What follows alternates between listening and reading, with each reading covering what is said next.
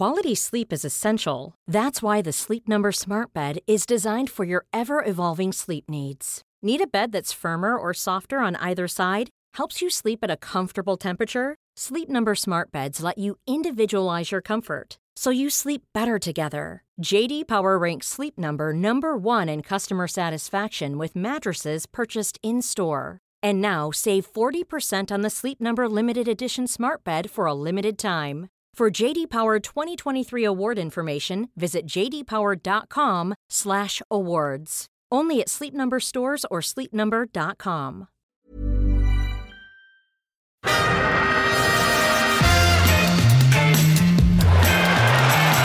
va a llegar el gol del Arsenal. Ozil. Marca Mesut Ozil.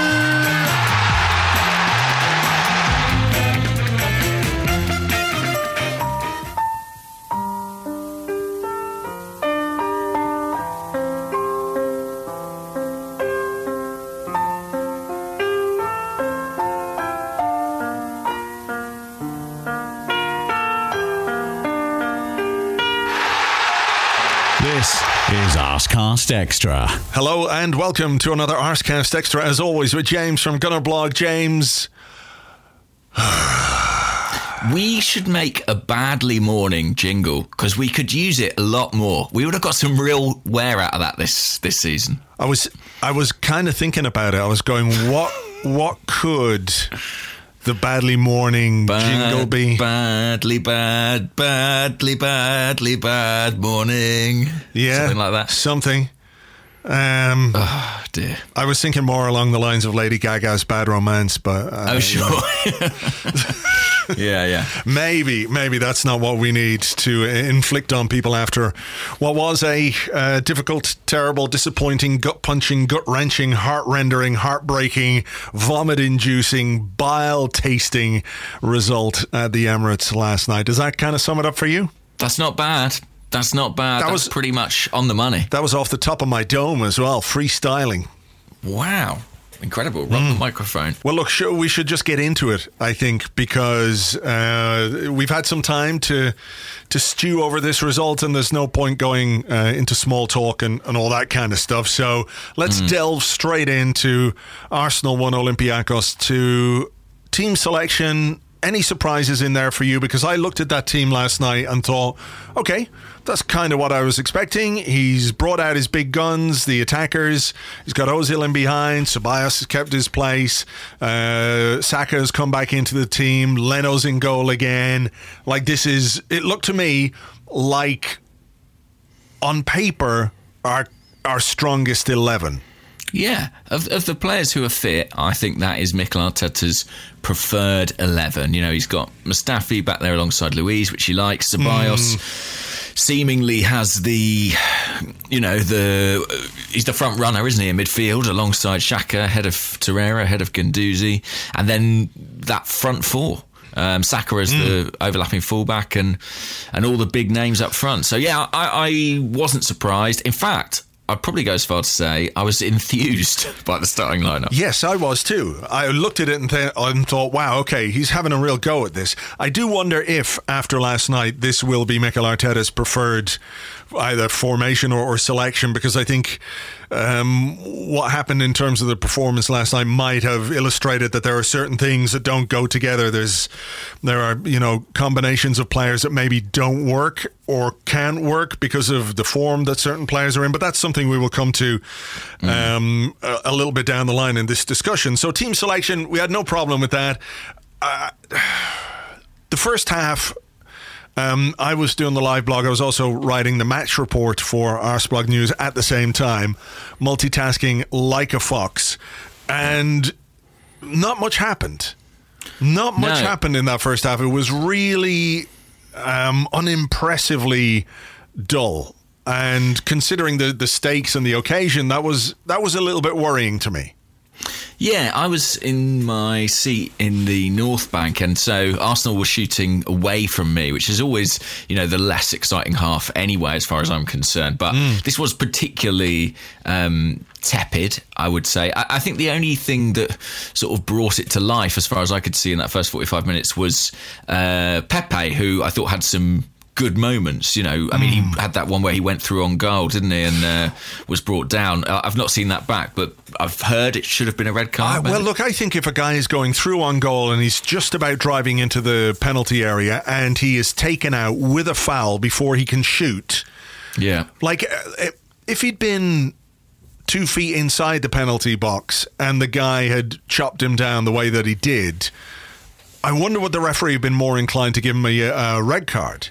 I mean, to me, it was a red card. I think that should have been a red card, and I'm not for any second suggesting that that decision was what cost us the game last night. I'm just saying that on the basis of the kind of foul that it was and the passage of play and the fact that Pepe was going into the box, you know, he probably would have cut back, turned inside, turned around the other way, gone back, run into our half, run around Luiz a couple of times, turned the other way, turned back, and then played a pass with his right foot out of play, you know. But maybe the referee knew that. Maybe the referee was like, this isn't, he may be through on goal, but that doesn't mean this is a goal scoring opportunity. What if the ball is near his right foot, for example? We could be a full 20 minutes away from this man having a shot. I mean, the funny thing is that, you know, so I'm saying all that. I did think he was, in that first half, the guy who looked like he might make something happen. But contained within that, I think, is a bit of an admission that Arsenal's collective game wasn't really working, because it was his individualism or his ability to beat a man that looked like opening something up. I don't think our usual pattern of play across the team was firing. Yeah, look, we didn't really have any incision, and I think last night was really strange in terms of the quality of the final ball. Once we got into their final third, once we looked for that final pass, uniformly it was awful. Like, not just from Pepe, not just from Ozil, from Ceballos, from Xhaka. I think Saka put in a couple of decent balls, in fairness to him. But, you know, the senior players who really should be capable of a lot better were not delivering in that final third, and it made it quite easy for Olympiacos.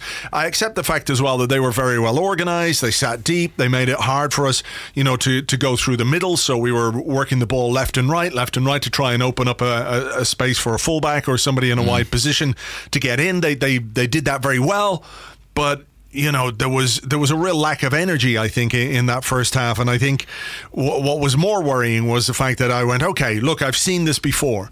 You know, not just under Mikel Arteta, not just under Unai Emery, but in football, where a team can have a poor first half. You go in at halftime, you're looking at what the opposition are doing, right? You're much more aware of what their game plan is, which isn't really going to change. And you come up with a plan to improve things and make things better in the second period. And you go, look, we need to do this, we need to do that. We need a bit more energy, we need a bit more aggression, we need, you know, all of those things together. Let's have a real go in this second half. And it was, you know, we didn't come out with a bang. We came out with a whimper, and, you know, one of those whimpers included their goal. So was that worrying to you as well? Yes, it was. And the other thing to say about the first half, because it improved a little bit in the second, is just that so much of our game going forward recently has been about getting Bukayo Saka in on that overlap. And I think Olympiacos were probably the first team who I thought sort of countered that quite well. You know, they had a guy playing right wing who had an even more absurd squad number than Saka. I think he was 97 or something like that. I'm not sure of his name. Let me have a look quickly. 97, Randjelovic. And he... man marking is a strong word to use, but there wasn't a moment in the game where he wasn't looking at Saka and tracking his run and following his positions. Like, constantly his head was going to him. And I think, you know, that sort of slowed us down on that side. I, like you, had the same sort of thought of, well, look, Arteta's really got a tune out of this team in the second half before. We've seen him change games at half time. I keep going back to that Leeds match where he sort of provoked that massive turnaround and we improved so dramatically. But you know, it didn't really. It didn't really. And the goal, yeah, it was. I wouldn't say it had been coming, but certainly set pieces had been worrying me in the game. Well, set pieces were a problem against Everton. Yes, at the weekend. Certainly. This one, I think, you can look and you go, how far do you go back? I think maybe Bellerin could have been stronger in the tackle in the first instance. The corner came off Mustafi, and when you look back and I've sort of done this to myself today quite a lot.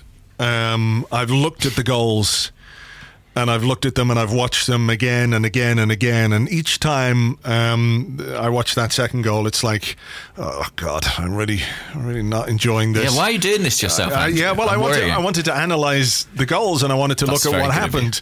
I think we can see that the two players, I think it's Cisse and Ba, are at the edge of the area. Yeah. It looks really bad for David Luiz, but I think when you analyse the goal again, you've got to ask a question of Mustafi. He sort of leaves his zone to try and attack the ball, and in fairness to him, it's something that he has done well.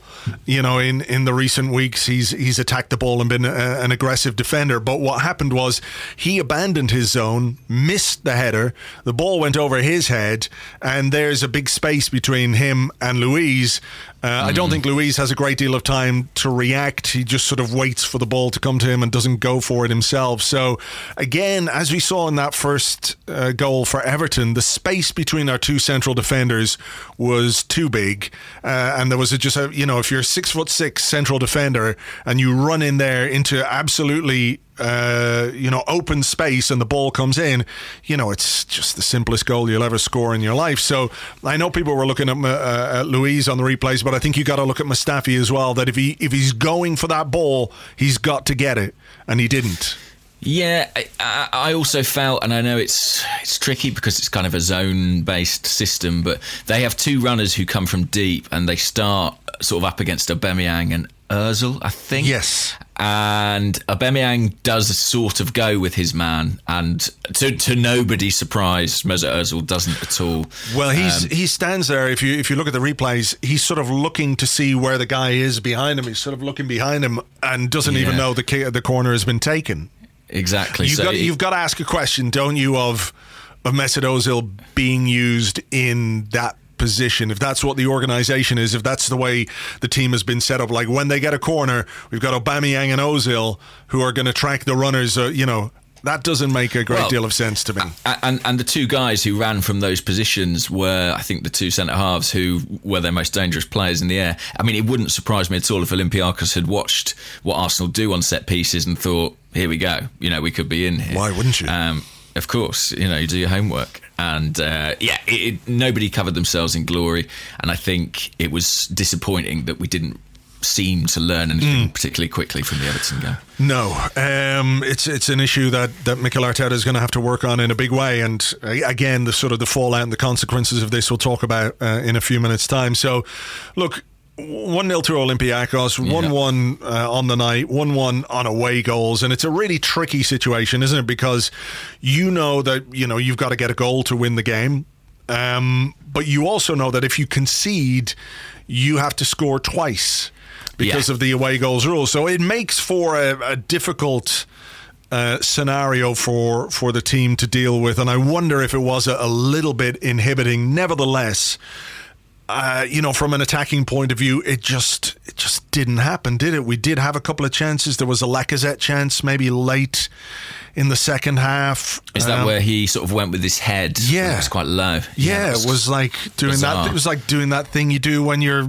playing, 3-in with your mates, and you go around the keeper and you stop the ball and kneel down, head it over the line, just to annoy them. I mean, to be fair, I don't trust his feet either right now, so I sort of can see. But in seriousness,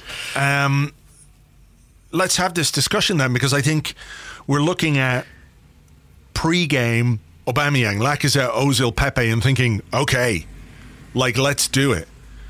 But now, on the basis of that performance, I would be extremely reluctant to play that foursome again. And I think if I was being realistic, I think I would be picking one of Pepe, Ozil or Lacazette, and one wouldn't be Lacazette at this moment in time because of the form that he's in. I know Mikel Arteta really wants to give Mesut Ozil every chance to contribute, but he's not.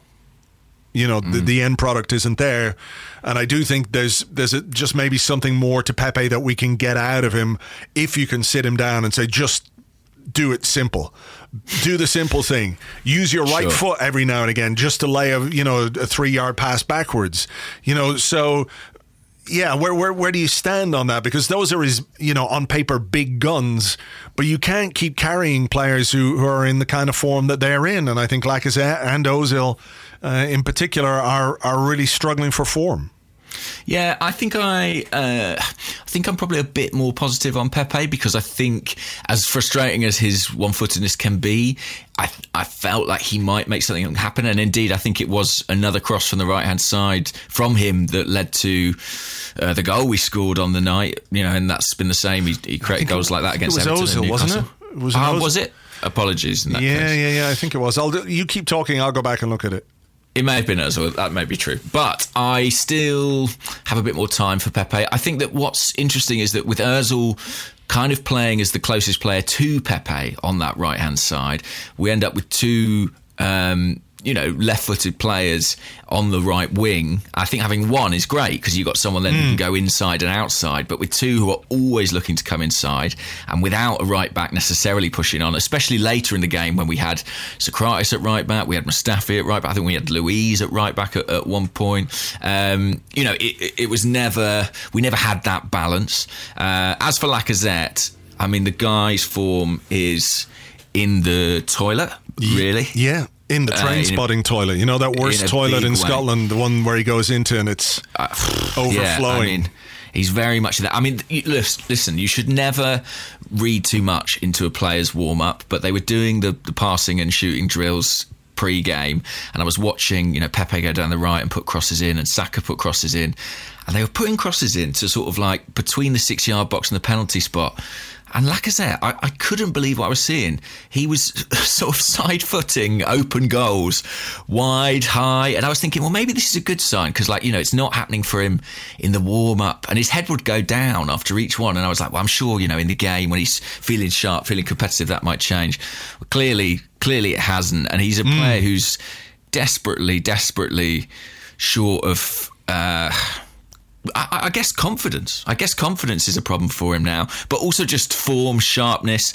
He looks, slower, a bit like he did. Oh my God! Yeah. He's running through treacle, isn't he? Yeah, he really does look like a guy who can barely get out of second gear. And I don't think he was ever the quickest player, but he was certainly sharper in his movement than he is right now. The Lacazette that we're seeing now, and I know it's sort of open season on him a bit, but you can't help thinking that there's something really wrong with him, either physically or mentally, and I mean in terms of his confidence and in terms of how he feels, in front of goal. We saw how much he celebrated that goal against Newcastle.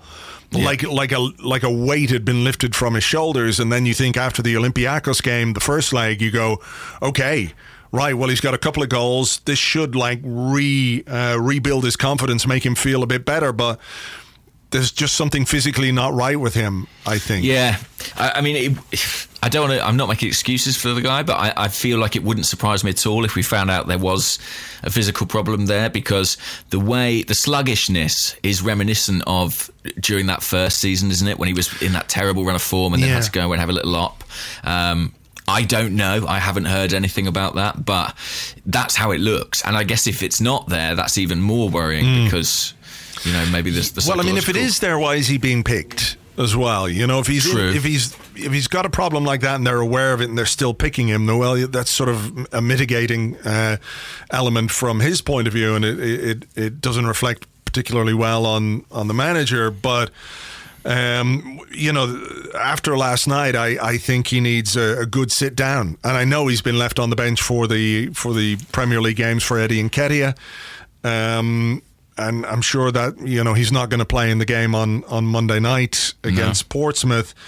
Look, it was a bad night for him, and I think one of the sort of recurring themes of discussion that comes up when we are analysing games under Mikel Arteta is the substitutions, and it's recognising perhaps things that need to change. What did you make of the changes last night? I thought Lacazette could have come off at the end of 90 minutes, if not earlier, and you could have made that change, put Martinelli on the left-hand side, move Aubameyang central, and see how you go from there. But there was also Torreira for Ceballos, which, maybe it was a fitness thing, maybe it was about, just adding a little bit of extra energy to midfield, but we were sort of playing the game in their half, and they were sitting extremely deep.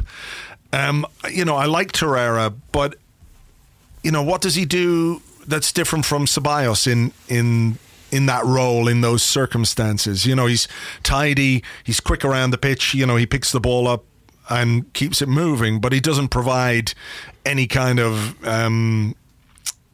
he's not going to split a defence open, you know what I mean? No. I mean, he did have that one punchy shot, didn't he, from about 25 yards, but I found that a strange change, I must say. To be honest, what I thought there was that it was a bit conservative. I think, it was 1-0 at that point, 1-1 on aggregate, and I think it was a change with Arteta thinking if they score a second goal here, we're in really, really big trouble.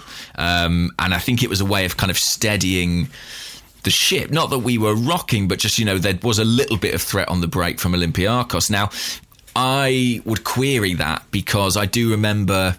What was the game where we went down to 10 men? Chelsea, Aubameyang, wasn't it? No, that's not right. Crystal Palace. And Arteta said, I didn't want to make a kind of negative change, I'm paraphrasing here, but because I didn't want to send that message to the players. And yet I felt that Torreira for Ceballos was a little bit conservative. I think that was the Chelsea game that he used that right. code. I think I'm missing my messages. Because remember they were talking about bringing Martinelli off. That's it. And he decided against that because of the message that he would send, yeah.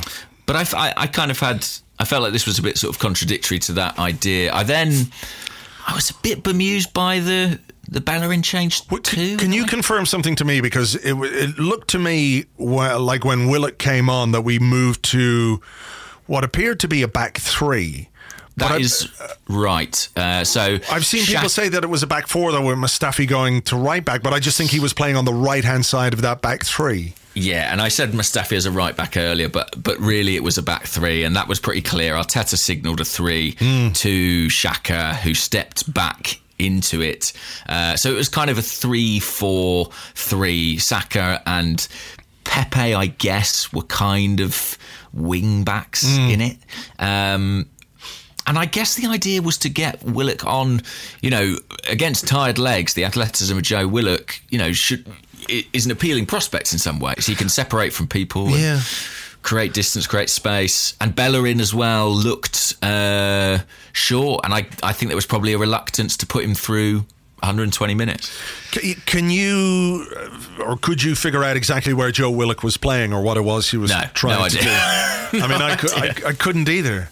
I thought it was quite a strange substitution. I couldn't quite get to grips with that one. And then towards the end, of course, we had to put on Socrates for Mustafi, who got a hamstring strain. Do you think that might in some way have had an impact on Arteta making another change?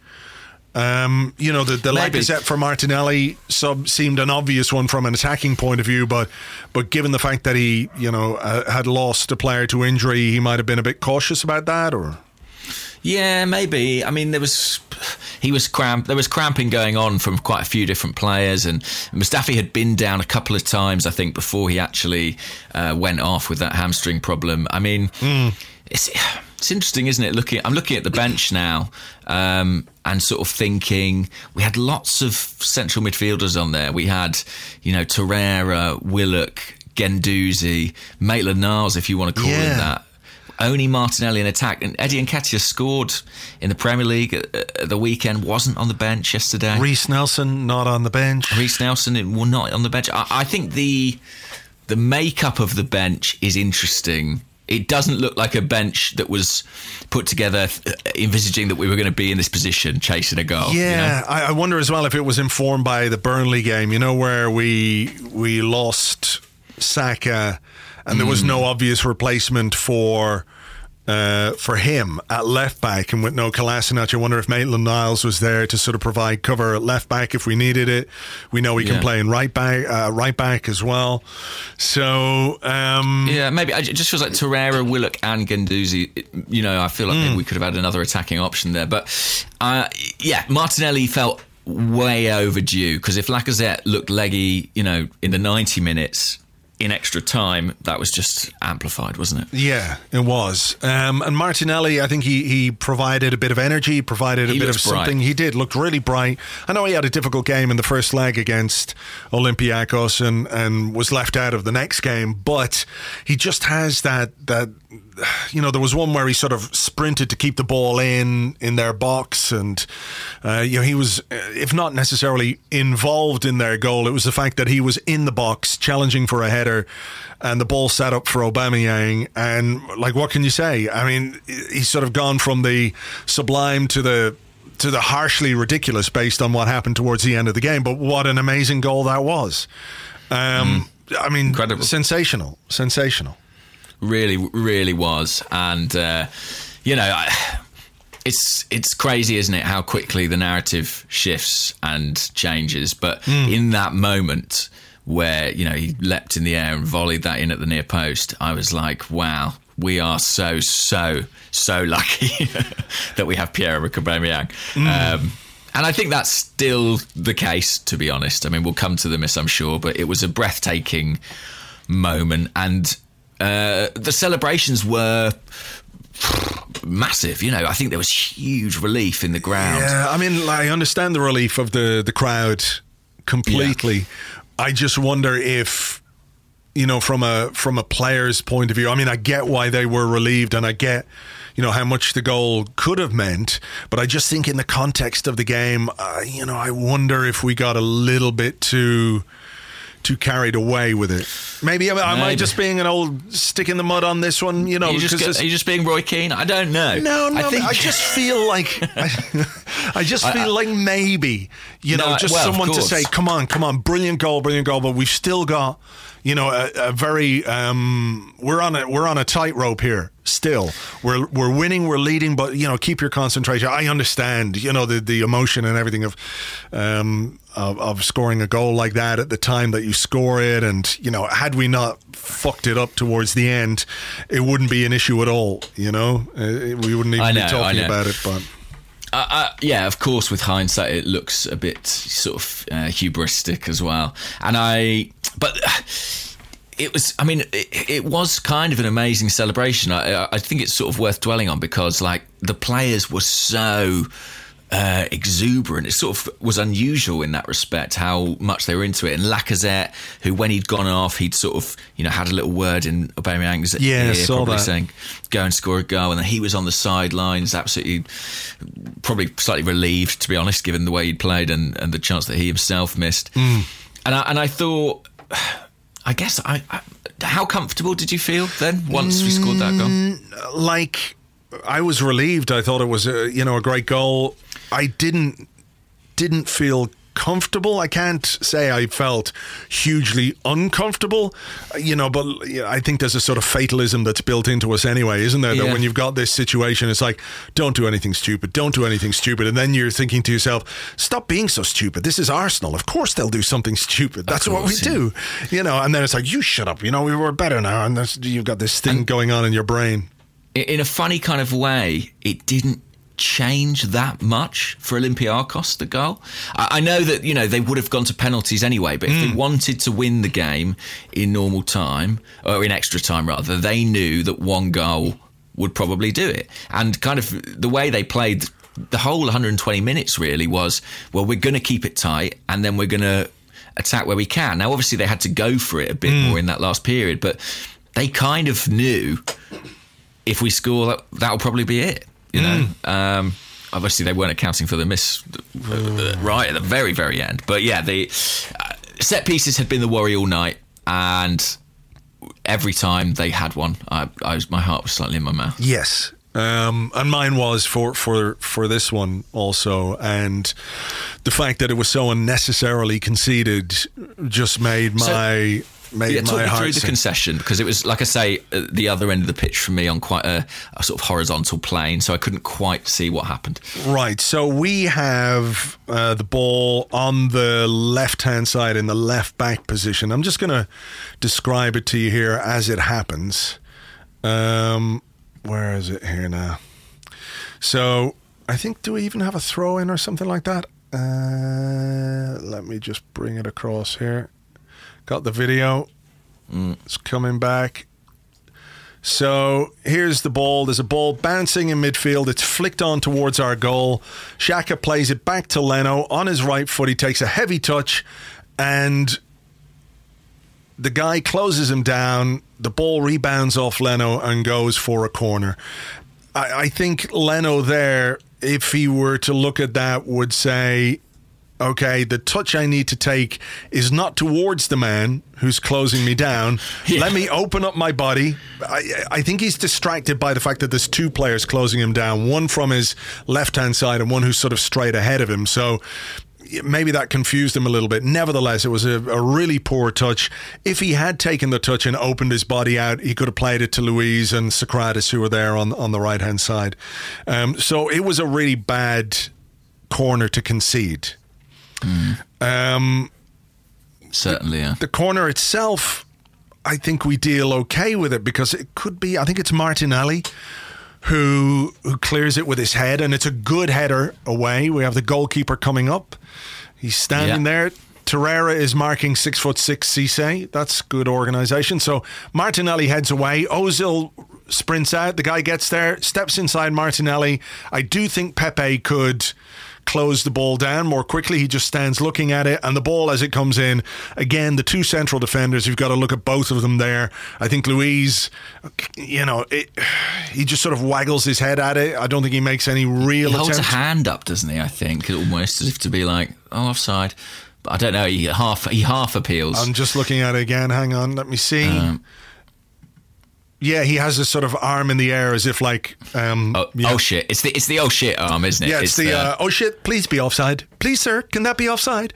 And Socrates, just too slow to react to the run of the guy. I mean, it is one of those difficult, ones where the ball comes in and the guy is level with you. But when you look at the position... that Socrates was in, he has a look around, he sees who's there, the guy kind of runs off the blind side of him. Arsenal's line isn't terrible, actually. It's not like there's someone terrible, but like it's not like there's someone 6 feet deeper, do you know what I mean? Keep playing everyone on. But yeah, Luiz needs to be much more proactive there. Socrates just doesn't go with the guy, and I suppose the last thing to say is it is a good ball. It's a dangerous ball. But actually, do you know what? I'm watching it again. I almost feel like Xhaka could maybe do more. I don't know if you've got it in front of you. But yeah, I do. I'm watching again now. Hang on. This is very fucking torture here. How many times have you seen this now? It's about 20. Maybe it's over Xhaka's head, but he's very static. He's on his heels as it comes in, Yeah, maybe. I mean, you're right. It is a good ball in. It's one of those sort of the trajectory of the ball. The corridor of uncertainty, isn't it? The very thing, exactly. So, look, it's carelessness. Both of those goals that we conceded last night were due to, I think, fairly basic errors from our defending and basic, really poor error from Leno. Remember what I said to you the other day about Leno? Oh, yeah. You did. That? Shit. Just Andrew knows. Hashtag Andrew knows. And so you can look at both of those goals and think, okay, we could easily do better there. The question, of course, is why didn't we? That will be something I'm sure Mikel Arteta will take into account when he has his post-game inquest and discussions with the players, because it's simple things. It's organisation. It's doing what you're supposed to do from set pieces. I think on the one hand you might say, well, the solution should be obvious, but we're looking at mistakes from players who have made those mistakes time and time and time again in an Arsenal shirt. So yeah, an absolutely gutting time to concede a goal. Yeah. And it felt to me like, well, that's it. There's just no way. You know, we haven't created very much in this game. There's no way we're going to get another sniff of goal. And then, of course, we had that astonishing moment when Aubameyang, the ball fell for him. Ozil put a cross in. I think one centre-half headed it off the back of the other.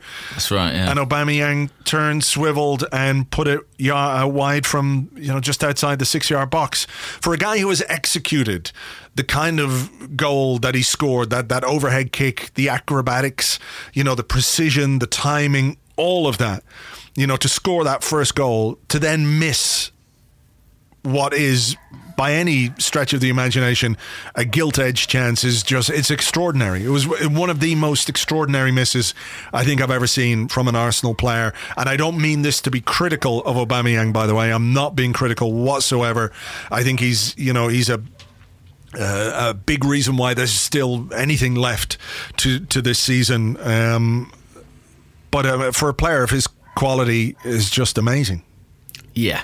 And I think, as good as Aubameyang is, I don't think it's possible to sort of rewrite history and claim that he takes every chance. He throughout his time at Arsenal has missed some chances, because by virtue of the fact he gets into so many positions. But this one, it was pretty presentable, and I don't know. I mean, he's an ice cool guy. I do wonder if sort of just kind of the chaos of what had unfolded in extra time, and maybe that was playing in his mind a bit. I mean, he celebrated his goal so vehemently. I thought you really saw what it meant to him. And when Olympiacos equalised, he was pretty much on the deck. He was, yeah. There's a picture of him just lying flat on the ground in the centre circle. I think he was just he was pretty crestfallen. And I don't think that's the best state of mind for any athlete to be in. Yeah. Did you have some worries now about how this might affect him? Because he was very obviously distraught in his post-match interview, and he talked about how bad he felt, and you could see it on his face. The players were coming over to console him. Bellerin came over to console him and walk off the pitch with him and everything else. I mean, do you worry about how this might affect him in what's left of this season, because there are still Premier League games to play? We've really got to focus on that. We've really got to go for as many points in the Premier League as we can right now, because this avenue for European football is gone now. Is he old enough, experienced enough, wise enough to not let this become something which weighs him down? I think he is. I mean, I remember, of course, him missing the last-minute penalty against Spurs in the North London derby. And similarly, people, were very critical of him in that moment, and there was sort of concern. And I seem to remember that he bounced back from that pretty well. Didn't he score a penalty in the next game? Was it against Man United? And it was the same. It was certainly soon after. It was the same penalty that he missed, if I remember. Yeah, and after that he sort of carried on as if nothing had ever happened, and I think that's part of being a top striker, is that you miss chances but they don't stay in your head.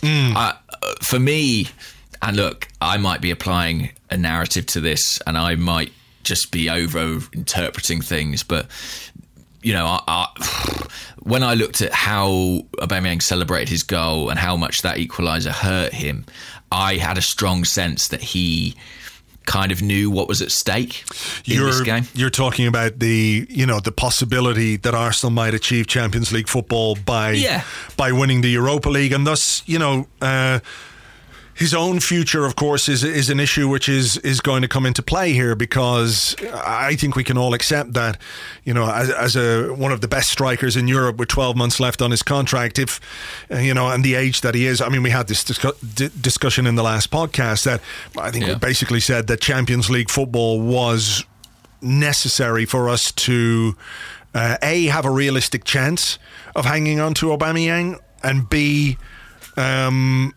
being able to convince him to stay in the first place. So, do you think that is something that went through his mind? It's I'm sure that's what he really wanted, was, to help, whether he wants to stay or not, that's a different thing, but to help Arsenal, win a European trophy that we came so close to winning last season, having got to the final. Yeah, that was certainly how I interpreted it, yeah. And I felt like, he scored a Champions League quality goal that seemed to be putting us, on the way, or keeping those hopes alive. And then it kind of all fell apart in that final 5 minutes. And I think that emotion was sort of, etched into him in his post-match interview. I know it was about the miss, sure, and the disappointment, but I just felt like there were maybe bigger things at play. And there's an ambivalence, I think, naturally among supporters about the Europa League. And yeah, let me ask you about that then. That there is, if you talk about this ambivalence towards the Europa League, and I understand it, the Thursday-Sunday grind, all the reasons that people might be fed up with the Europa League.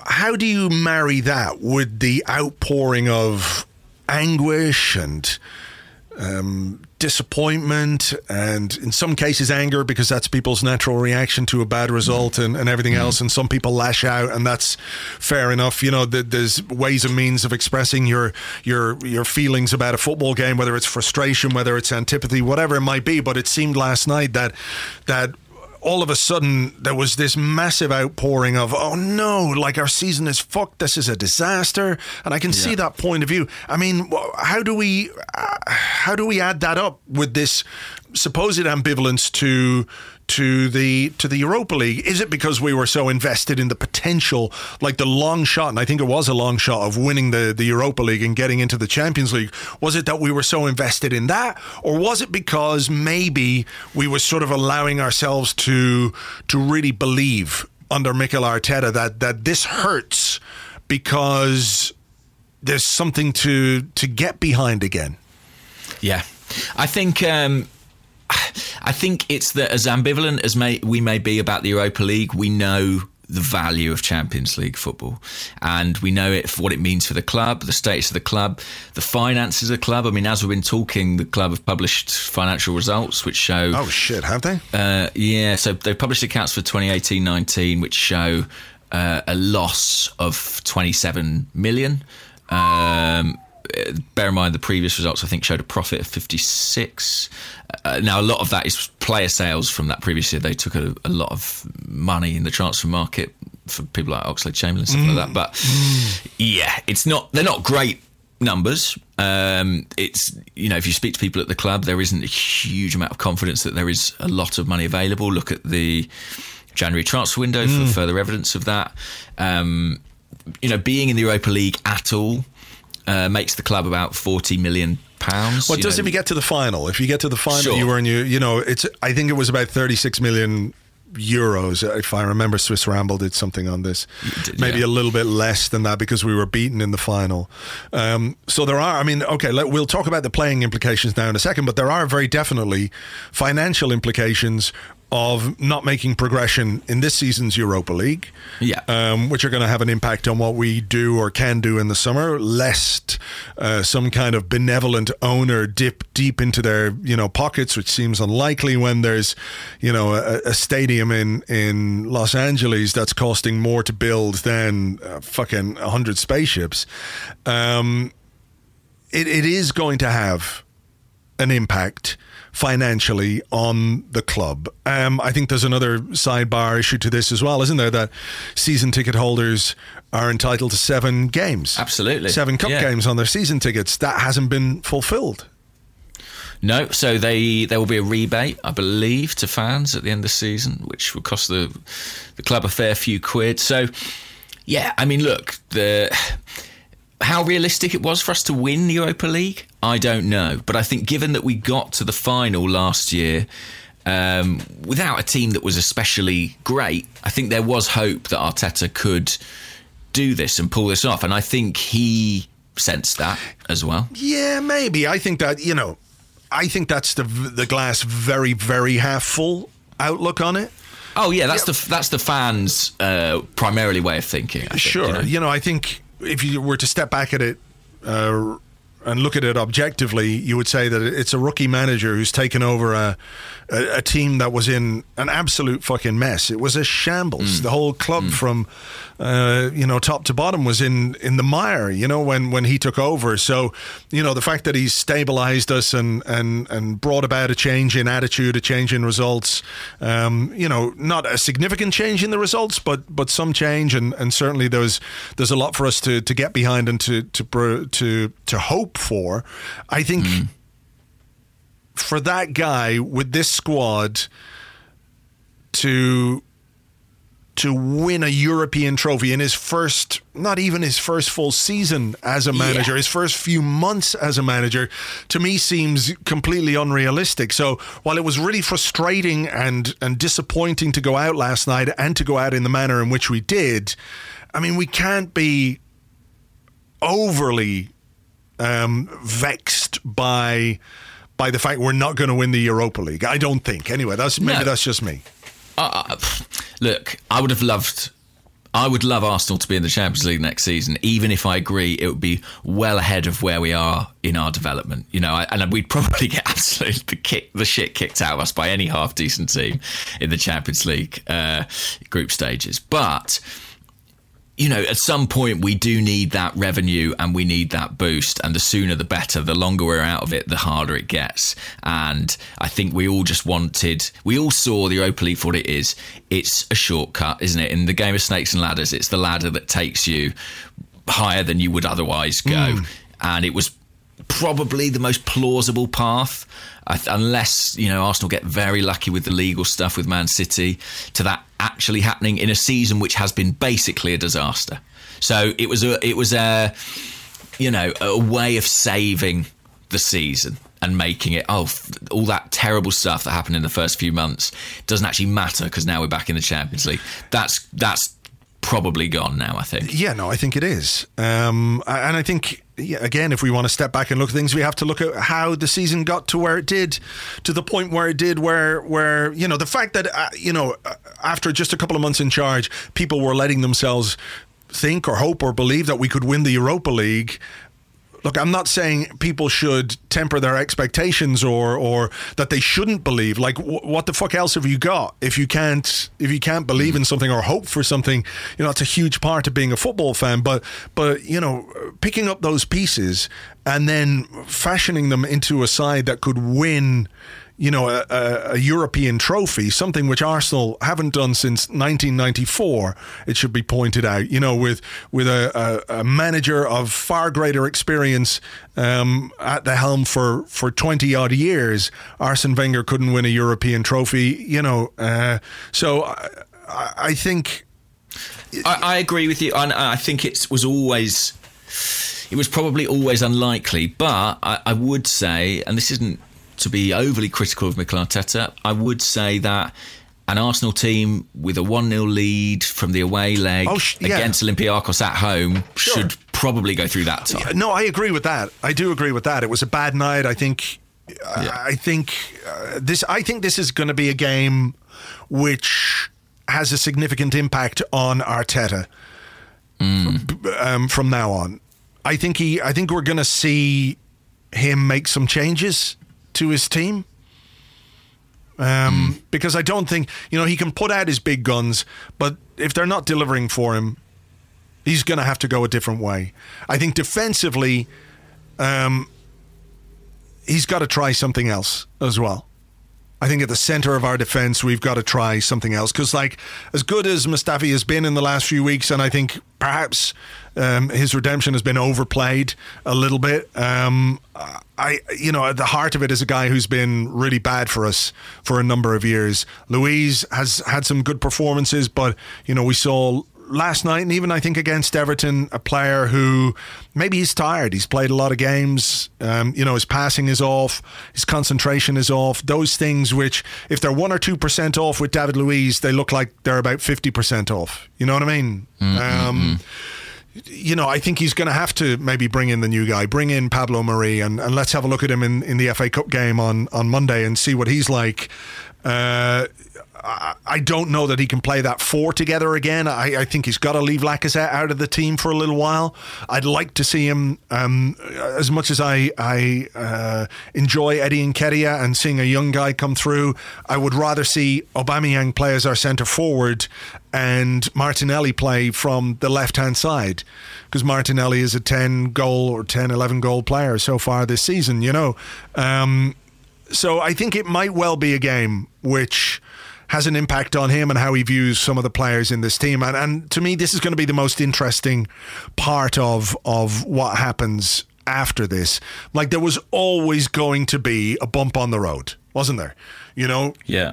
We hadn't lost since the Chelsea game. We'd been unbeaten in 2020. I know we hadn't won as many games as we would have liked, but, you know, as much as winning becomes a habit, not losing becomes a bit of a habit as well. So what the response is to this, how he picks them up, how he picks himself up, and how he tolerates any kind of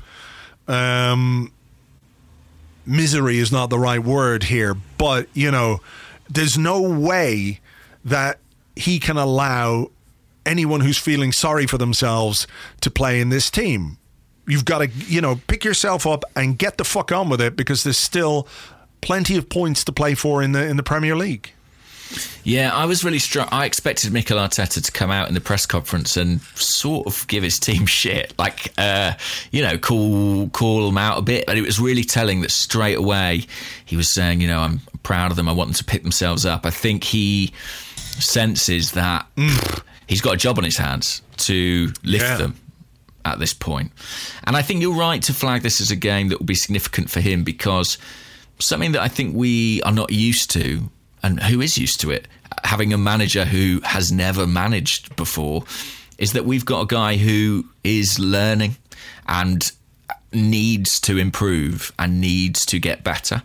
And as painful as an experience as this was, and as familiar in some ways as it was for us, it is new to him, and it will change how he tackles the job, how he approaches the job in future. It has to. No, I agree. And I think, you know, maybe it's a testament to the work that he's done that people are so, you know, unhappy or so gutted by what has happened, because maybe they expected more, and that's okay. You know, I'm not saying that they shouldn't, but, you know, I think when he took over, people were sort of saying, look, whatever happens between now and May, que sera, sera, kind of. Because it's so bad that whatever we can do to make things better from here, you know, we can live with that, and we can use these 6 months as a kind of a learning experience, and, you know, it'll be beneficial for Arteta. He'll get to know the squad. He'll know who he can count on, who he can't count on, all of those things, at the same time as him getting that vital experience under his belt as a manager, you know, on the sidelines, game after game after game, like he's literally learning on the job. I think there was a widespread acceptance that is kind of the way that the rest of this season would go. The difficulty, of course, is that when you lose a game in the circumstances in which we did, it's very difficult then to rationalise that with the sort of the visceral feeling of losing a game in those circumstances, isn't it? You know, you can step back and say, okay, well, you know, we all said, but at the same time, when you get fucked by a last minute in injury time goal, last minute in extra time even, you know, it is normal to be absolutely distraught about that. And it was kind of a double punch, wasn't it? Because there was the winning goal and then the miss. It was like, you know, left them right. It was pretty heavy double blow. So yeah, I think that's it. And I think all the frustration and the anger is actually just sort of the reality of the situation coming home to roost, and the timing of these financial results the next day. You know, I don't think, I mean, that's the third blow, isn't it? But it's like, it really makes you realise where we are. We can't sort of kid ourselves on that we're going to get this magic pass back into the Champions League. You know, we're in the shit, basically. And yeah, we might pull something magical out of the bag between now and the end of the season. Personally, I don't hold out a huge amount of hope for that. I just think there's sort of too much competition, really, and it kind of would it would require a run, the nature of which we've not seen this team produce for quite some time. So yeah, I think it's the chickens coming home to roost. It's a real reality check. Yeah. And it is a bit of a disappointment. It is. It's a reality check. It's a kind of slap in the face. It's a waking you up from this kind of, I won't say daydreaming, but to an extent, I think that might be the case, that we've sort of let ourselves believe certain honeymoon things. Period, maybe. Honeymoon period as well. Yeah, all of those things. So look, it was a painful night. But we've yet to see what the response Mikel Arteta can elicit from these players in these circumstances is. This is kind of like, okay, we had the Chelsea game, didn't we? Which was, that was a bit heartbreaking as well. But I think this is even more so because, the potential reward and everything else. Yeah. Right, will we take a break and come back with questions? Let's take a break. Yeah. Let's take a little break. We'll come back with your questions and more in part 2 right after this.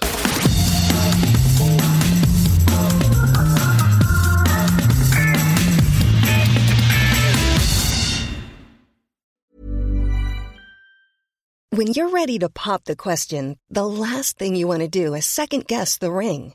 At BlueNile.com, you can design a one-of-a-kind ring with the ease and convenience of shopping online. Choose your diamond and setting. When you find the one, you'll get it delivered right to your door. Go to BlueNile.com and use promo code LISTEN to get $50 off your purchase of $500 or more. That's code LISTEN at BlueNile.com for $50 off your purchase.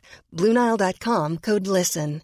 Quality sleep is essential. That's why the Sleep Number Smart Bed is designed for your ever-evolving sleep needs. Need a bed that's firmer or softer on either side? Helps you sleep at a comfortable temperature? Sleep Number Smart Beds let you individualize your comfort, so you sleep better together. J.D. Power ranks Sleep Number number 1 in customer satisfaction with mattresses purchased in-store. And now, save 40% on the Sleep Number Limited Edition Smart Bed for a limited time. For J.D. Power 2023 award information, visit jdpower.com/awards. Only at Sleep Number stores or sleepnumber.com.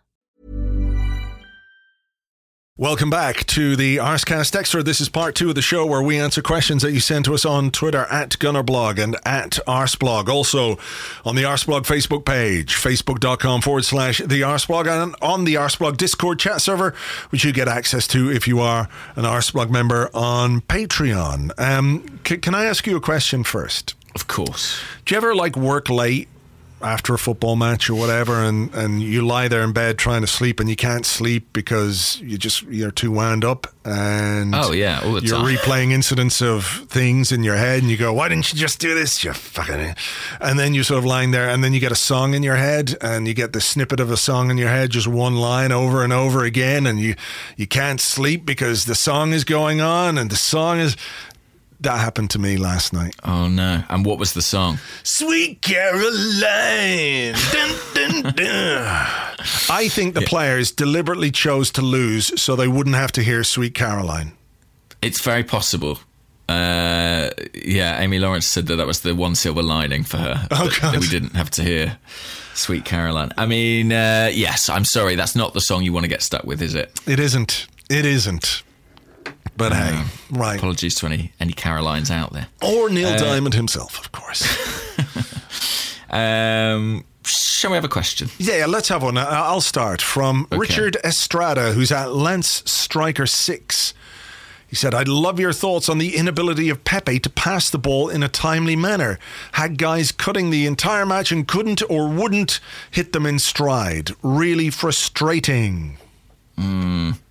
He reminds me of Pepe. I think when we bought him, I sort of thought we were signing like a sort of Salah-esque, sort of like goal-scoring wide player. He reminds me of Riyad Mahrez quite a lot. That tendency to sort of do the drag back, the step over, the other drag back. And I think, like Mahrez, he's a bit of a wild card, really. You kind of never quite sure what you're going to get. I think Mahrez has become more kind of systemised at City. Well, you have to be, don't you, under Pep, because otherwise he'd be so angry. So angry at you, Riyad. I'm very angry, so angry. And I guess that's what gives me hope, because the talent is there, and I think if Arteta can kind of work a similar trick, but Yes, look, there was a pretty absurd case. Was it in the second half last night where he sort of, did check back 5 or 6 times, and people in the crowd were absolutely astonished at the amount of times he checked back. Is that a diplomatic way of putting it, James? Oh, incredibly diplomatic. When something big happens live at a football game, something happens where people turn around and sort of look at the strangers behind them with their arms outstretched as if to go, what the fuck? Do you know what I mean? And that's what everyone was doing. Yeah. There was that thing of like looking at each other being like, what are we watching here? I can only imagine happening? It was similar for you in front of the TV?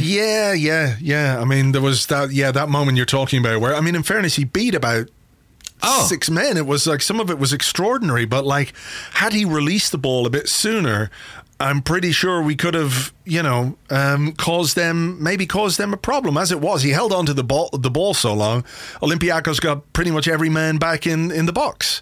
So you cut off all the avenues again. I think that is going to be something that Arteta thinks about, is how quickly his players move the ball.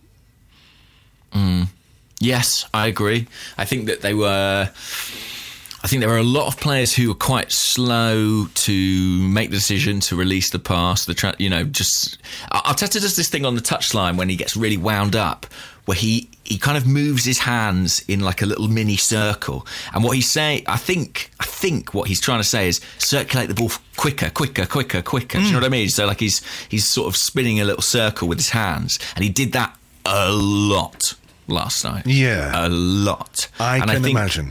He wasn't happy at the speed the ball was moving, and I guess that you'd have to say that's the case for quite a lot of guys in this team. Pepe holds on to it too long. Xhaka sometimes holds on to it long. I think even Sabas can hold on to it too long. Mesut Ozil. You think about the incident in the Everton game where the ball, he took the ball out of the sky and then just stopped. It's like, exactly. Play, go forward, use the ball quickly. Exactly, and I think Pepe's a tricky one because I do, like you said, he did beat the man about 5 times in that moment. He can do it. And I think he produced a very good save, I think, from the goalkeeper at one point. He made a couple of decent saves, that keeper. But, yeah, it was frustrating too, wasn't it? And I do think that combination of him and Ozil in tandem is maybe a bit problematic because they're kind of looking to do similar things. I still think Pepe was sort of bought not as the same type of player, but as Ozil's replacement. I think, when they thought about what this team might look like in the summer, I do think they were thinking 4-3-3. How much do you think they thought about it? Genuinely, how much do you think they thought about it? We know they were after a winger, because they were pursuing Zaha, but like Zaha and Pepe are quite different. Yeah, and they are best on opposite sides as well. Maybe not, or certainly I was looking at it then, put it like that, and thinking that's the obvious way this plays out, and Ozil will be kind of the odd man out. But obviously, since he's come back into the team, that's kind of changed. So what do you think about where Pepe is right now? Like you, I can see the talent. I think there's a need for him to... you don't want to cut all of that out of his game, right? Because that's what he's good at. We don't really have anybody else who can beat men in the way that he does, but it's about being aware of all the other stuff that's happening around you. Like, it feels to me like he's trying to beat men for things to open up for himself rather than beat men for space to open up for other people, if that makes sense. Like, I do think there's a simplicity that could be introduced to his game which would make him more effective. Even a couple of times, and I've noticed this not just last night, but a couple of times in the last few weeks, even when he's playing a short pass to somebody where they're sort of tippy-tapping the ball around the right-hand side, the weight of the pass is not right. Like, he can leave it short so he has to go rescue it himself, or it puts the other player into a little bit of trouble. So I think if they can introduce some simplicity to his game, I do think as well that it's very difficult to play him and Ozil and Lacazette in the same team, because I'm just not sure there's enough end product there. So who are they going to invest in between now and the end of the season? Who might the investment of time and minutes benefit the most next season? And for me, it's fairly obviously Pepe. I think so. I mean, we talk about end product, but, he had a goal and 2 assists against Newcastle. He had an assist against Everton. Yeah. He's been a bit better in that regard. Yeah. He'd be the guy that I would be persisting with. And I think... yeah, the sort of the constant beating of men last night was frustrating, but I sort of think it kind of came out of necessity, because what we were doing collectively wasn't great and wasn't working. But what I think I said it on the last show, Mikel Arteta, I've heard him shouting Nico Simple. And I think last night there were sort of about 50,000 Arsenal fans in the stadium shouting Nico Simple too. So, he's got a way to go. The thing is, though, it kind of feels like he might be the easier one for Arteta to drop, and I hope that isn't the case, because you can see those elements of his game which are, I think Lacazette has played himself out of the team. Ozil does a lot of stuff that's very tidy, but not necessarily that effective anymore. Whereas Pepe, you look at him and you go, oh, God, just... You can understand why he frustrates, but if you really do want to prepare your team for next season, give him as many minutes as you can, and try and polish off some of those rough edges between now and May, and go again. Yeah, you've got to try and wring what you can from the massive investment that we've made, and he is as important a project as anybody in this team. Let's have a question from the Discord. It's from Sunny Cool. And Sunny says, last night was a huge moment for me. With Champions League highly unlikely, more quality will probably leave the club than come in the summer. I've always put our potential up there with Chelsea and United, but for the first time ever, I'm starting to feel like we can only just compete with the likes of Leicester and Everton. I've never felt this low about our potential before, ever. Whilst any fan of any club can dream, do we as Arsenal fans need to seriously lower our expectations? Yep. Yep. I think so. I think we... I try and I want to look at things from the most optimistic way.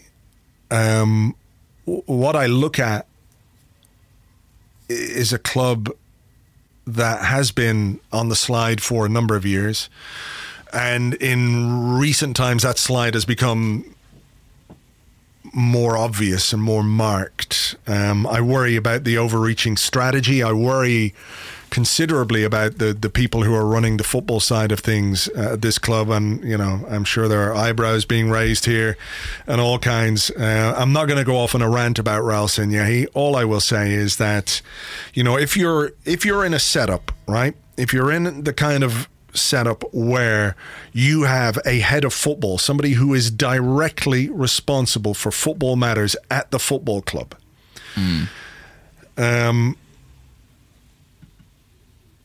I wonder, would in any other business producing the kind of results that Raul Sanllehi's overseeing of Arsenal's football strategy has produced lead to the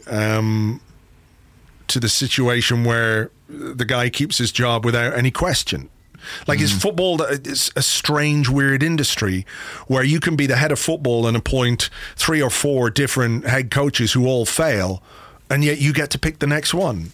Well, Edward Wood springs to mind. Yeah, so there's this sort of veneer of executive protection that I don't think is that healthy, and I worry a little bit that perhaps Josh is in thrall to Raul and his experience and his I'm sure he's a smooth talker, as we've seen. Well, not that smooth. He's quite a rough talker. But, I just worry. Like, I think Josh is more involved and wants to be more involved and clearly wants to do more with Arsenal. But, like, I just have serious worries about the people who are running the club. And this isn't about Arteta, by the way, and I'll give them credit right now for the Arteta appointment, because I think, again, he's somebody I really want to believe in. I like what he says and what he's doing and everything else. But I think the squad building, some of the dealings that we do, there doesn't appear to be a real strategy in place. Or not one that's been communicated to us about where the club is going, where it wants to be beyond these sort of peripheral or these vague ideas of competing for the biggest trophies, as we keep saying, that KSE, talk about. So I think we are in a situation where we're going to have to take stock and think, okay, we've got some way to go. Like, the idea that we might be back in the Champions League was one that kept us all going, because instantly our status would be restored, that this thing that we all enjoyed and experienced for years and in some ways took for granted, was back, and that's it, problem solved. So maybe last night, as hurtful as it was and as painful as it was and as disappointing as it was, is a reality check, not just to Mikel Arteta or to Raul Sanllehi or Stan Kroenke or Josh Kroenke, but to us as fans as well. That they've got a lot to do, James, to put things right. And we're asking the people who made things wrong to put them right. Now, maybe anyone can make a mistake and you learn from your mistakes, etc., etc. But I'm not filled with a great deal of confidence that the guy who wanted to give Unai Emery a new contract is some kind of footballing mastermind. No, nor I. I mean, the only thing I would say is that I think this trajectory has been in place. It predates them. We've been... Sure. It predates Raul, certainly, in that we've been in decline for some time. It doesn't predate KSE, I would say. No, I think it's very, very strongly connected to KSE.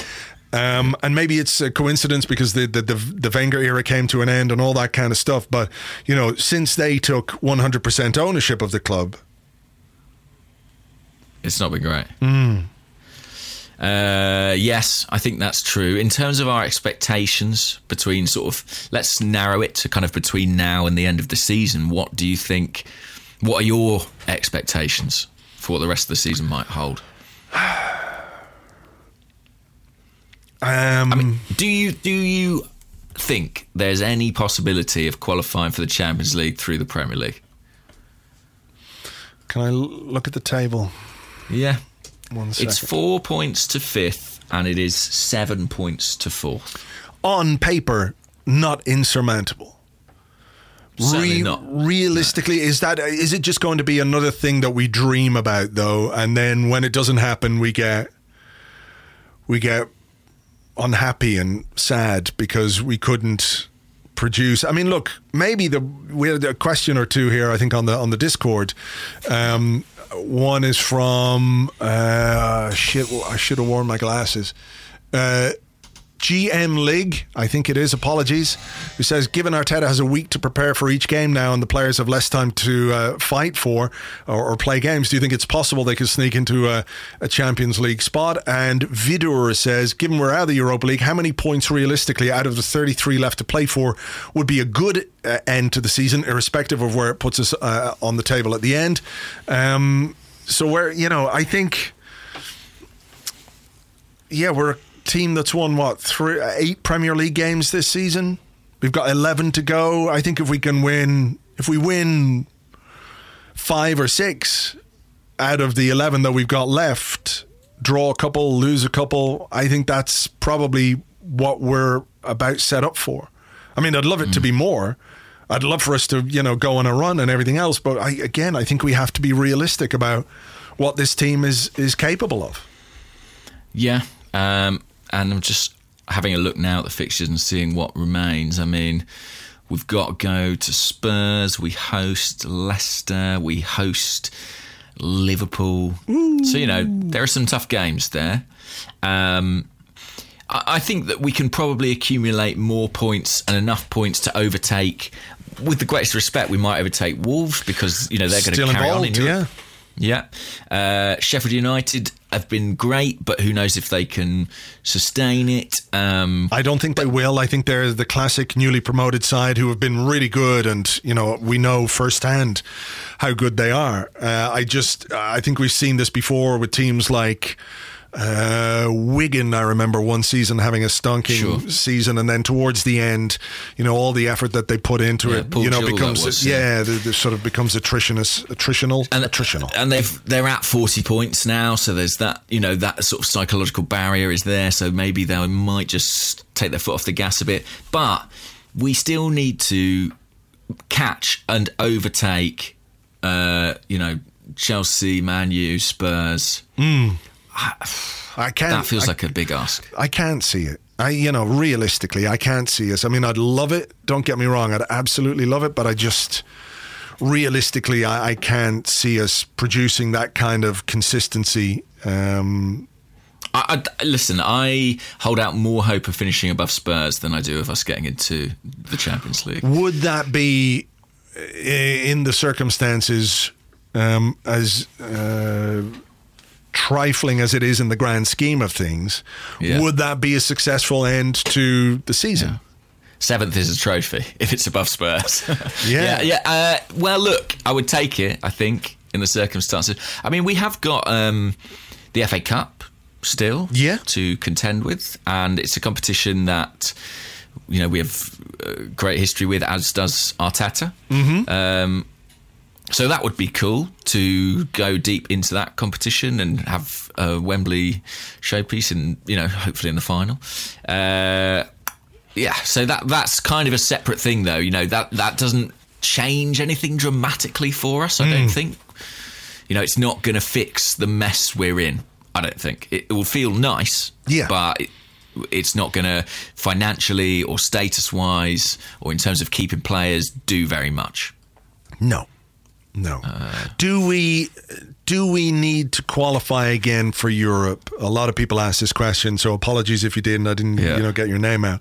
But do we need to qualify for Europe to make or to consider the end of this season in any way a success, even if that is just the Europa League? So personally, I think we do need to qualify for Europe. By hook or by crook. I know there are people who say, well, look what happened to Chelsea when they were out of Europe and in mid-table, and look what happened to Leicester, they won the league. I just think, first of all, you've got to bear in mind the different financial situation that Chelsea were in at that time, where Abramovich was still willing to put money in, and it wasn't too problematic for them to not have European football. We do need all the revenue we can get. I also think I think there are players, and I'm not just talking about Aubameyang and Lacazette, who, if we don't have any kind of European football, might question that. Do those contract negotiations with somebody like Bukayo Saka become a little bit more difficult? Yeah. I think arguably so. That's a fair point. I hadn't considered that, Yeah, because, you just think in terms of a player who might look to move or might consider moving, being able to say, well, I want to play in Europe, it's a pretty big crowbar in those negotiations. It's a pretty big piece of leverage. So I think we do need to do it. What about you?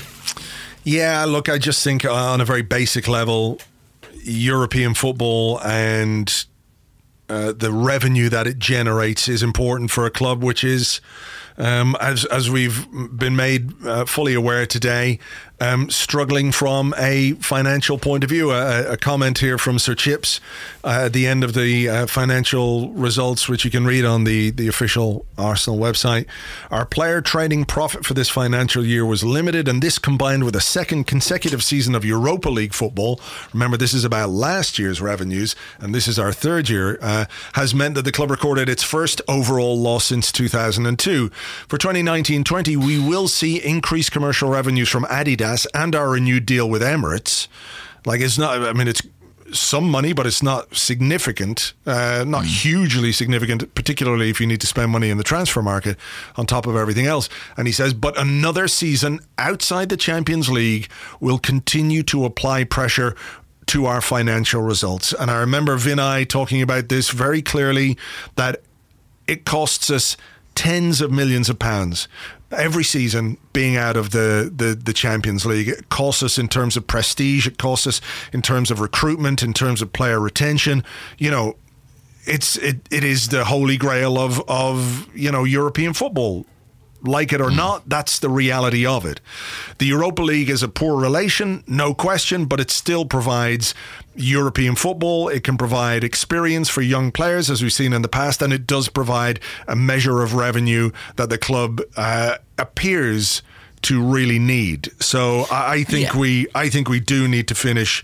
We need to qualify for Europe one way or the other, because the FA Cup winners get into Europe as well. I agree, and I think, you know, we've got a pretty big squad, and actually, as much as we complain about the schedule, I think, you know, we need to offer some of those players some game time. And I basically think the Europa League, for all its problems, it is a lottery that you can't resist but buy a ticket for, because you might win a Champions League place, and Arsenal need to be in that lottery, basically. Yeah. There we go. Is it your question or mine? Not sure. It could be, though. So, okay. Here's one from Nick Bright at Nick Bright DJ. Oh, this is what I was going to do. Yeah. He says, "I know in the grand scheme of things it doesn't matter. Also, I ask this without an ounce of sour grapes." Not even a little ounce. Anyway, he says, what do you make of some people arguing that away goals after 90 minutes shouldn't count? We had 90 to get our away goal and they had 120 minutes. Yeah, interesting. I mean, it's one of those where kind of the longer it goes, the more it favours the team who play the second leg away. Didn't we lose a Carling Cup semi-final to Wigan? On away goals at Highbury or the Emirates? It was, I think at the Emirates early on, Jason Roberts. Maybe it was Highbury, actually. Could have been Highbury, yeah. It was a semi-final. Maybe it was the last season at Highbury. Not sure. But, yeah, it does seem a bit odd, doesn't it? I'm trying to work out if it is sour grapes on my part. I don't think so. It feels like it should be scrapped after extra time.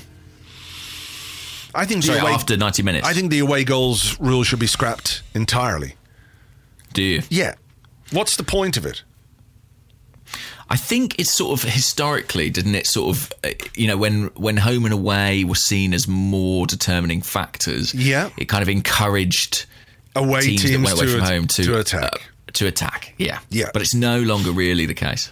No, it's an anachronism now. I think it should be absolutely and completely scrapped. Why? There's no real justification. You know, the whole point of football is to kick the ball in the net. But because of some arbitrary decision, the same thing can count double.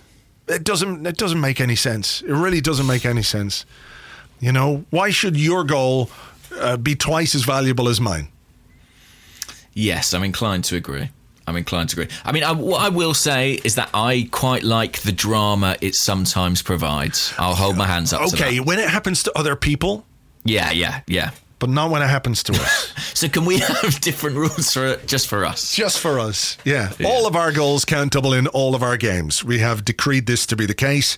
Therefore, we should be world champions.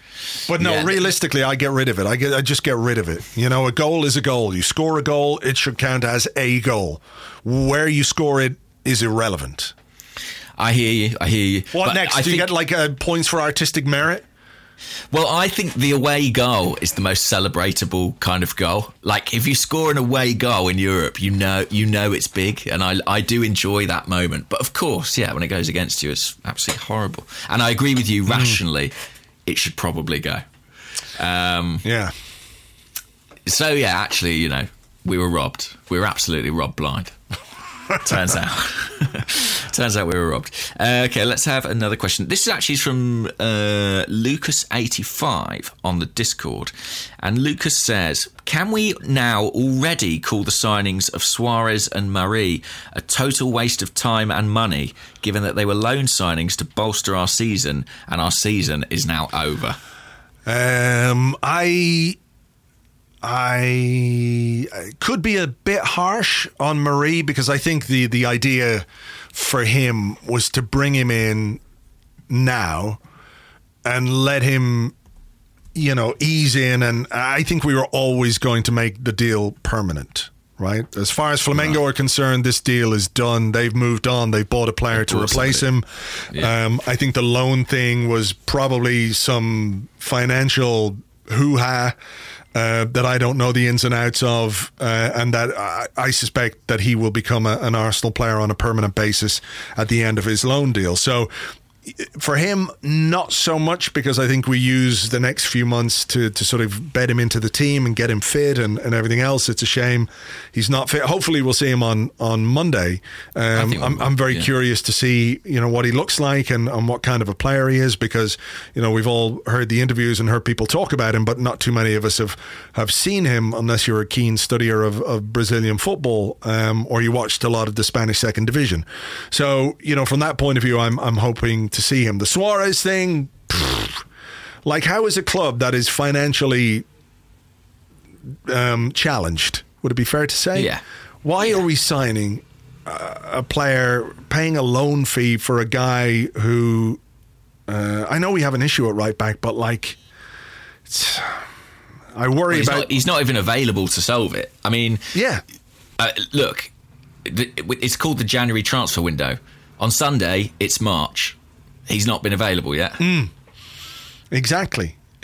So I think, again, maybe it's a case that they want to bring him in. They want to make the deal permanent in the summer, because he's out of contract, so he can sign as a free agent and what have you. So maybe the thinking there is, okay, we bring him in and he can get used to everyone and join the group and settle in and all that kind of stuff. And then we sign him and he can be, a competitor for the right back position. But right now... yeah, it's hard to look at those signings as, or that particular signing as one which is in any way beneficial to us. Yeah, I think I agree. I always felt the Suarez deal was a bit odd and a little bit unnecessary.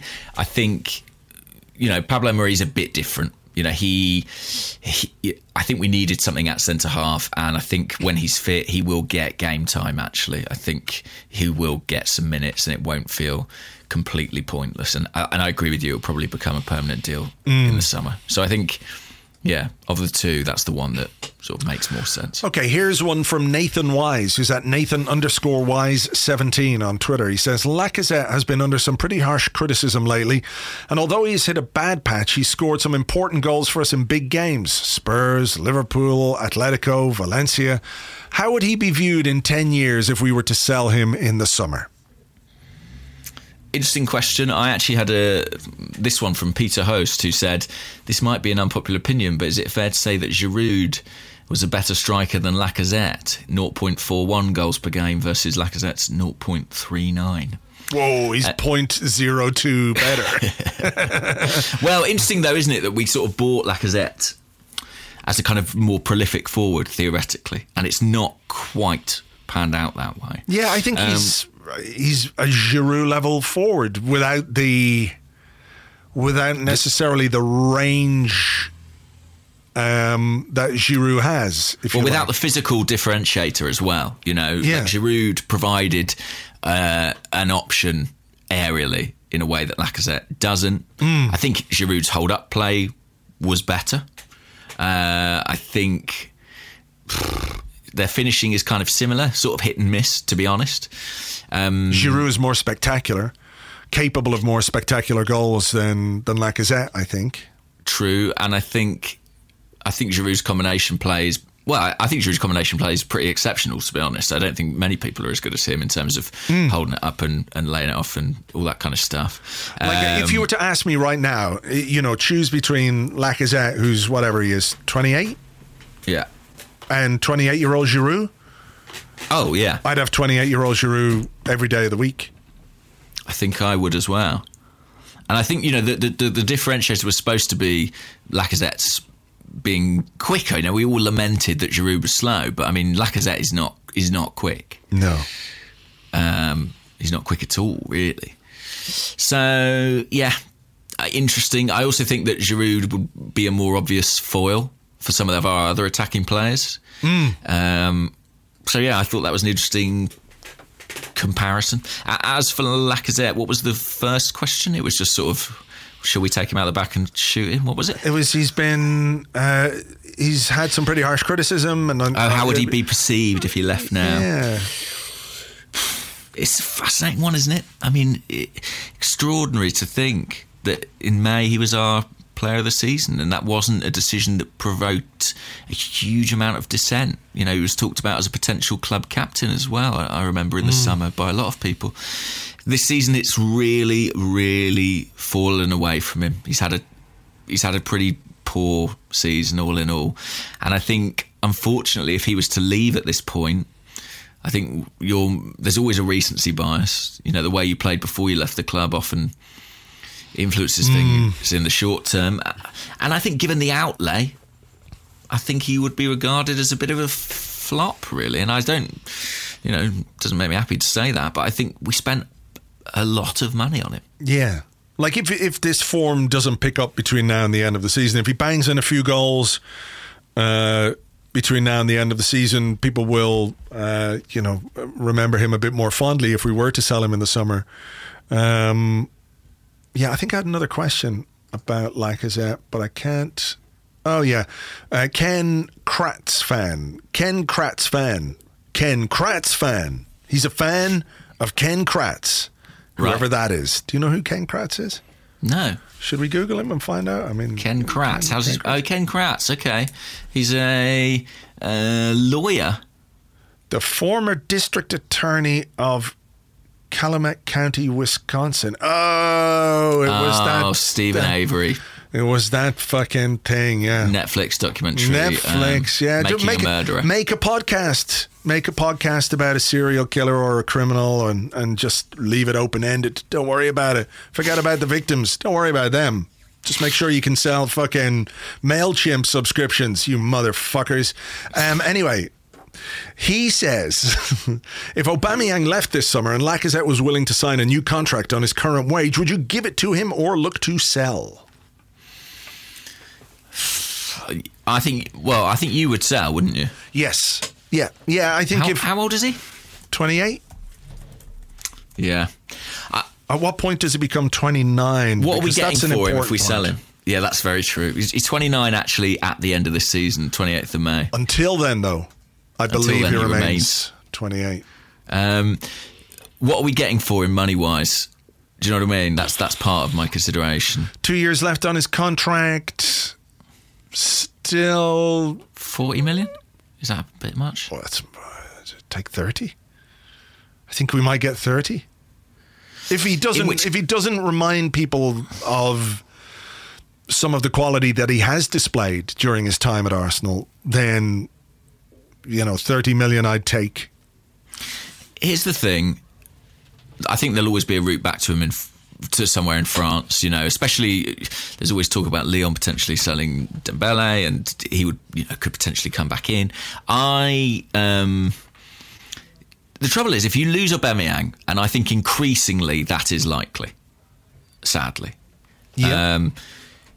It worries me slightly given, and I know Lacazette's end product has been really poor, but it worries me slightly that as much as we might like Martinelli or as much as we might like Nketiah and even to a certain extent Pepe, there's no track record there. So I suppose my answer is I would sell Lacazette, but I would want at least one new striker, probably two. Well, remember when we sold Van Persie and we brought in Giroud, Podolski and Cazorla? So it's not impossible to to bring in or to completely revamp your forward line. Yeah. Basically, I really like Martinelli, but I'm not quite yet ready to be like, we can sell all the strikers and it'll be fine. No, you know what I mean? He's too young. He's too young. Yeah. You know, it's a big... He's a kid. Big responsibility to put on a young player like that. And like you, I'm very excited by his potential, but we have to be realistic. Like if you play him week in, week out and he, you know, struggles, people will be the first to say, look, what are you doing? He's just a kid. So but, you know, if this is this might be the last chance to get some decent money back for Lacazette. So, you know, it would be tempting. And the way he's played this season, he's not been worthwhile. No, I would sell. Even if Aubameyang left. Actually, especially if Aubameyang left, because I think then you just go, fuck it.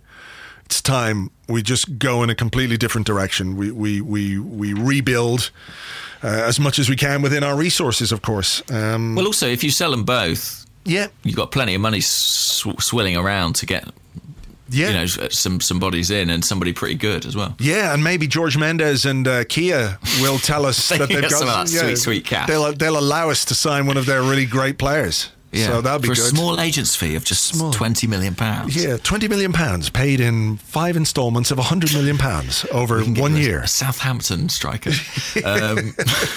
Shane Long. They can get a Shane Long. Right. Yeah. Anders Magnusson, who, in my opinion, sort of has the sort of Scandinavian version of your name, which I enjoy. Hello, Anders. Can you please talk about Joe Willock? Why do all coaches favour him? Can't see what he offers the team, especially not over some other players.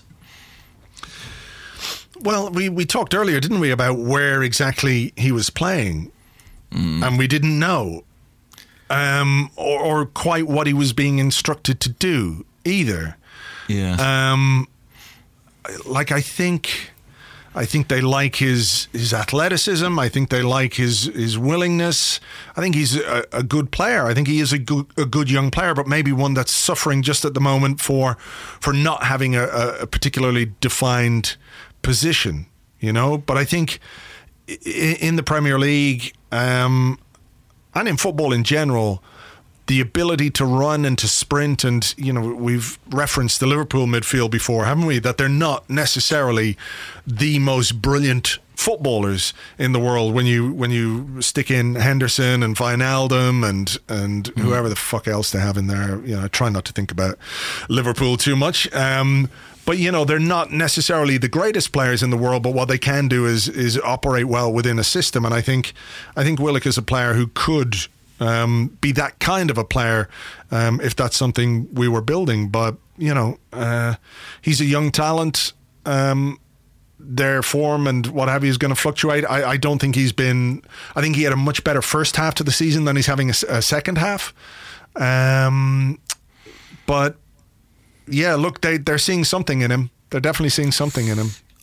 Yeah, I think a big part of it is that he's kind of the only midfielder of his type that we have. Mm-hmm. And I think that plays into it. You know, if you're looking for someone who genuinely does give you that ability to separate from defenders, to, you know, sprint and dribble away from them in sort of central midfield areas, I think it's sort of him, really. Like, that's it. And if you want to find someone to do that, that's who you've got to go to. So I think they'll be looking for someone of that category, of that type in the summer, who's a bit more experienced and a bit more ready for those minutes.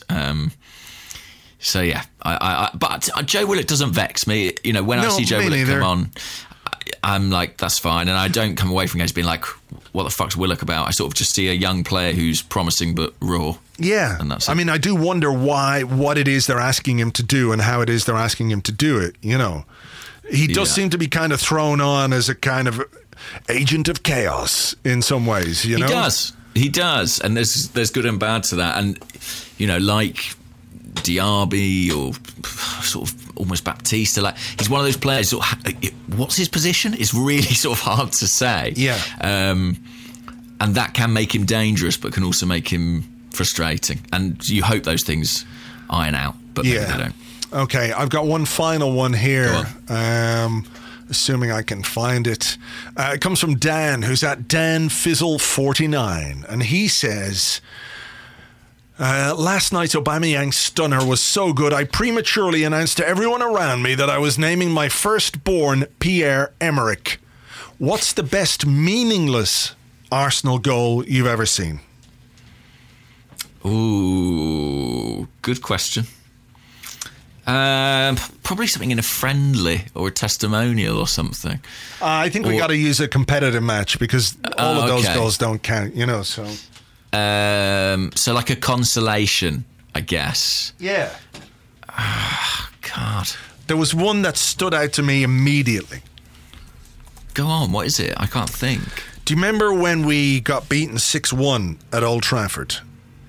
I mean, I try not to. The Igor Stepanov's... Yes, of course. Adventure, as it was that day. I think they scored first, and if I'm right, we scored an equaliser. And it was a really brilliant goal. Was it Perez? Henry, they worked the ball. They worked the ball down the right-hand side, and it was just a lovely work goal. Henry scored, yeah. Henry scored, yeah. To make it 1-1. Oh, that was a good choice. It was a really good goal. I was thinking, whoa, that's a good goal. And then, of course, by the time Dwight York has fucking scored the 5th with his cock, you're like, fuck this. That's a pretty good one. I can't better it, to be honest. Iwobi in the Europa League final was a good one. Oh, that's a great shout. That's a great shout. And sort of one of those where... in a weird way, you kind of felt he could only do that in a situation where the game was dead. Yes. Do you know what I mean? Yes. Yeah, I know what you mean. I know exactly what you mean. But there you go. Yeah, that's... I'm sure he treasures those memories. All right, well, look, we'll leave it there, will we? Because we've gone through it all as best we can, and hopefully you've come out the other side of it feeling... I don't know what you're feeling. Probably nothing. Probably dead inside. Numb. Yeah. If you're all dead inside, we'll start a podcast about it and exploit your death so we can sell mattresses and those food packages that people get. What's that about? Just cook some food, you fuckers. All right, well, look, we've got a FA Cup game on Monday, so Arscast Extra on Tuesday. Yes. We'll have to wait until then to discuss our hopeful progression in the FA Cup, and hopefully this competition will do more for us than the Europa League has done this season. Thank you as ever for listening. Thanks to everybody, by the way, for all the really nice messages for the Arsblog 18th birthday thing that was doing the rounds yesterday. Thanks to Arsenal Football Club, my team. Thank you for making the day so special. I really appreciate it. A special delivery. Special delivery of a big bag of shite. Yeah. So thank you for that. Really, really appreciate it. And we'll catch you on the next one. Bye-bye.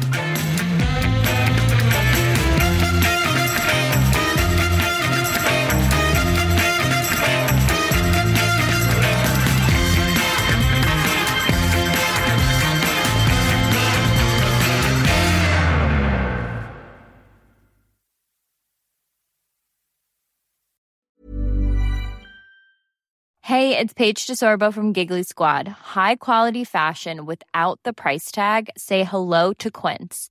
I'm snagging high-end essentials like cozy cashmere sweaters, sleek leather jackets, fine jewelry, and so much more. With Quince being 50 to 80% less than similar brands. And they partner with factories that prioritize safe, ethical, and responsible manufacturing. I love that. Luxury quality within reach. Go to quince.com/style to get free shipping and 365-day returns on your next order.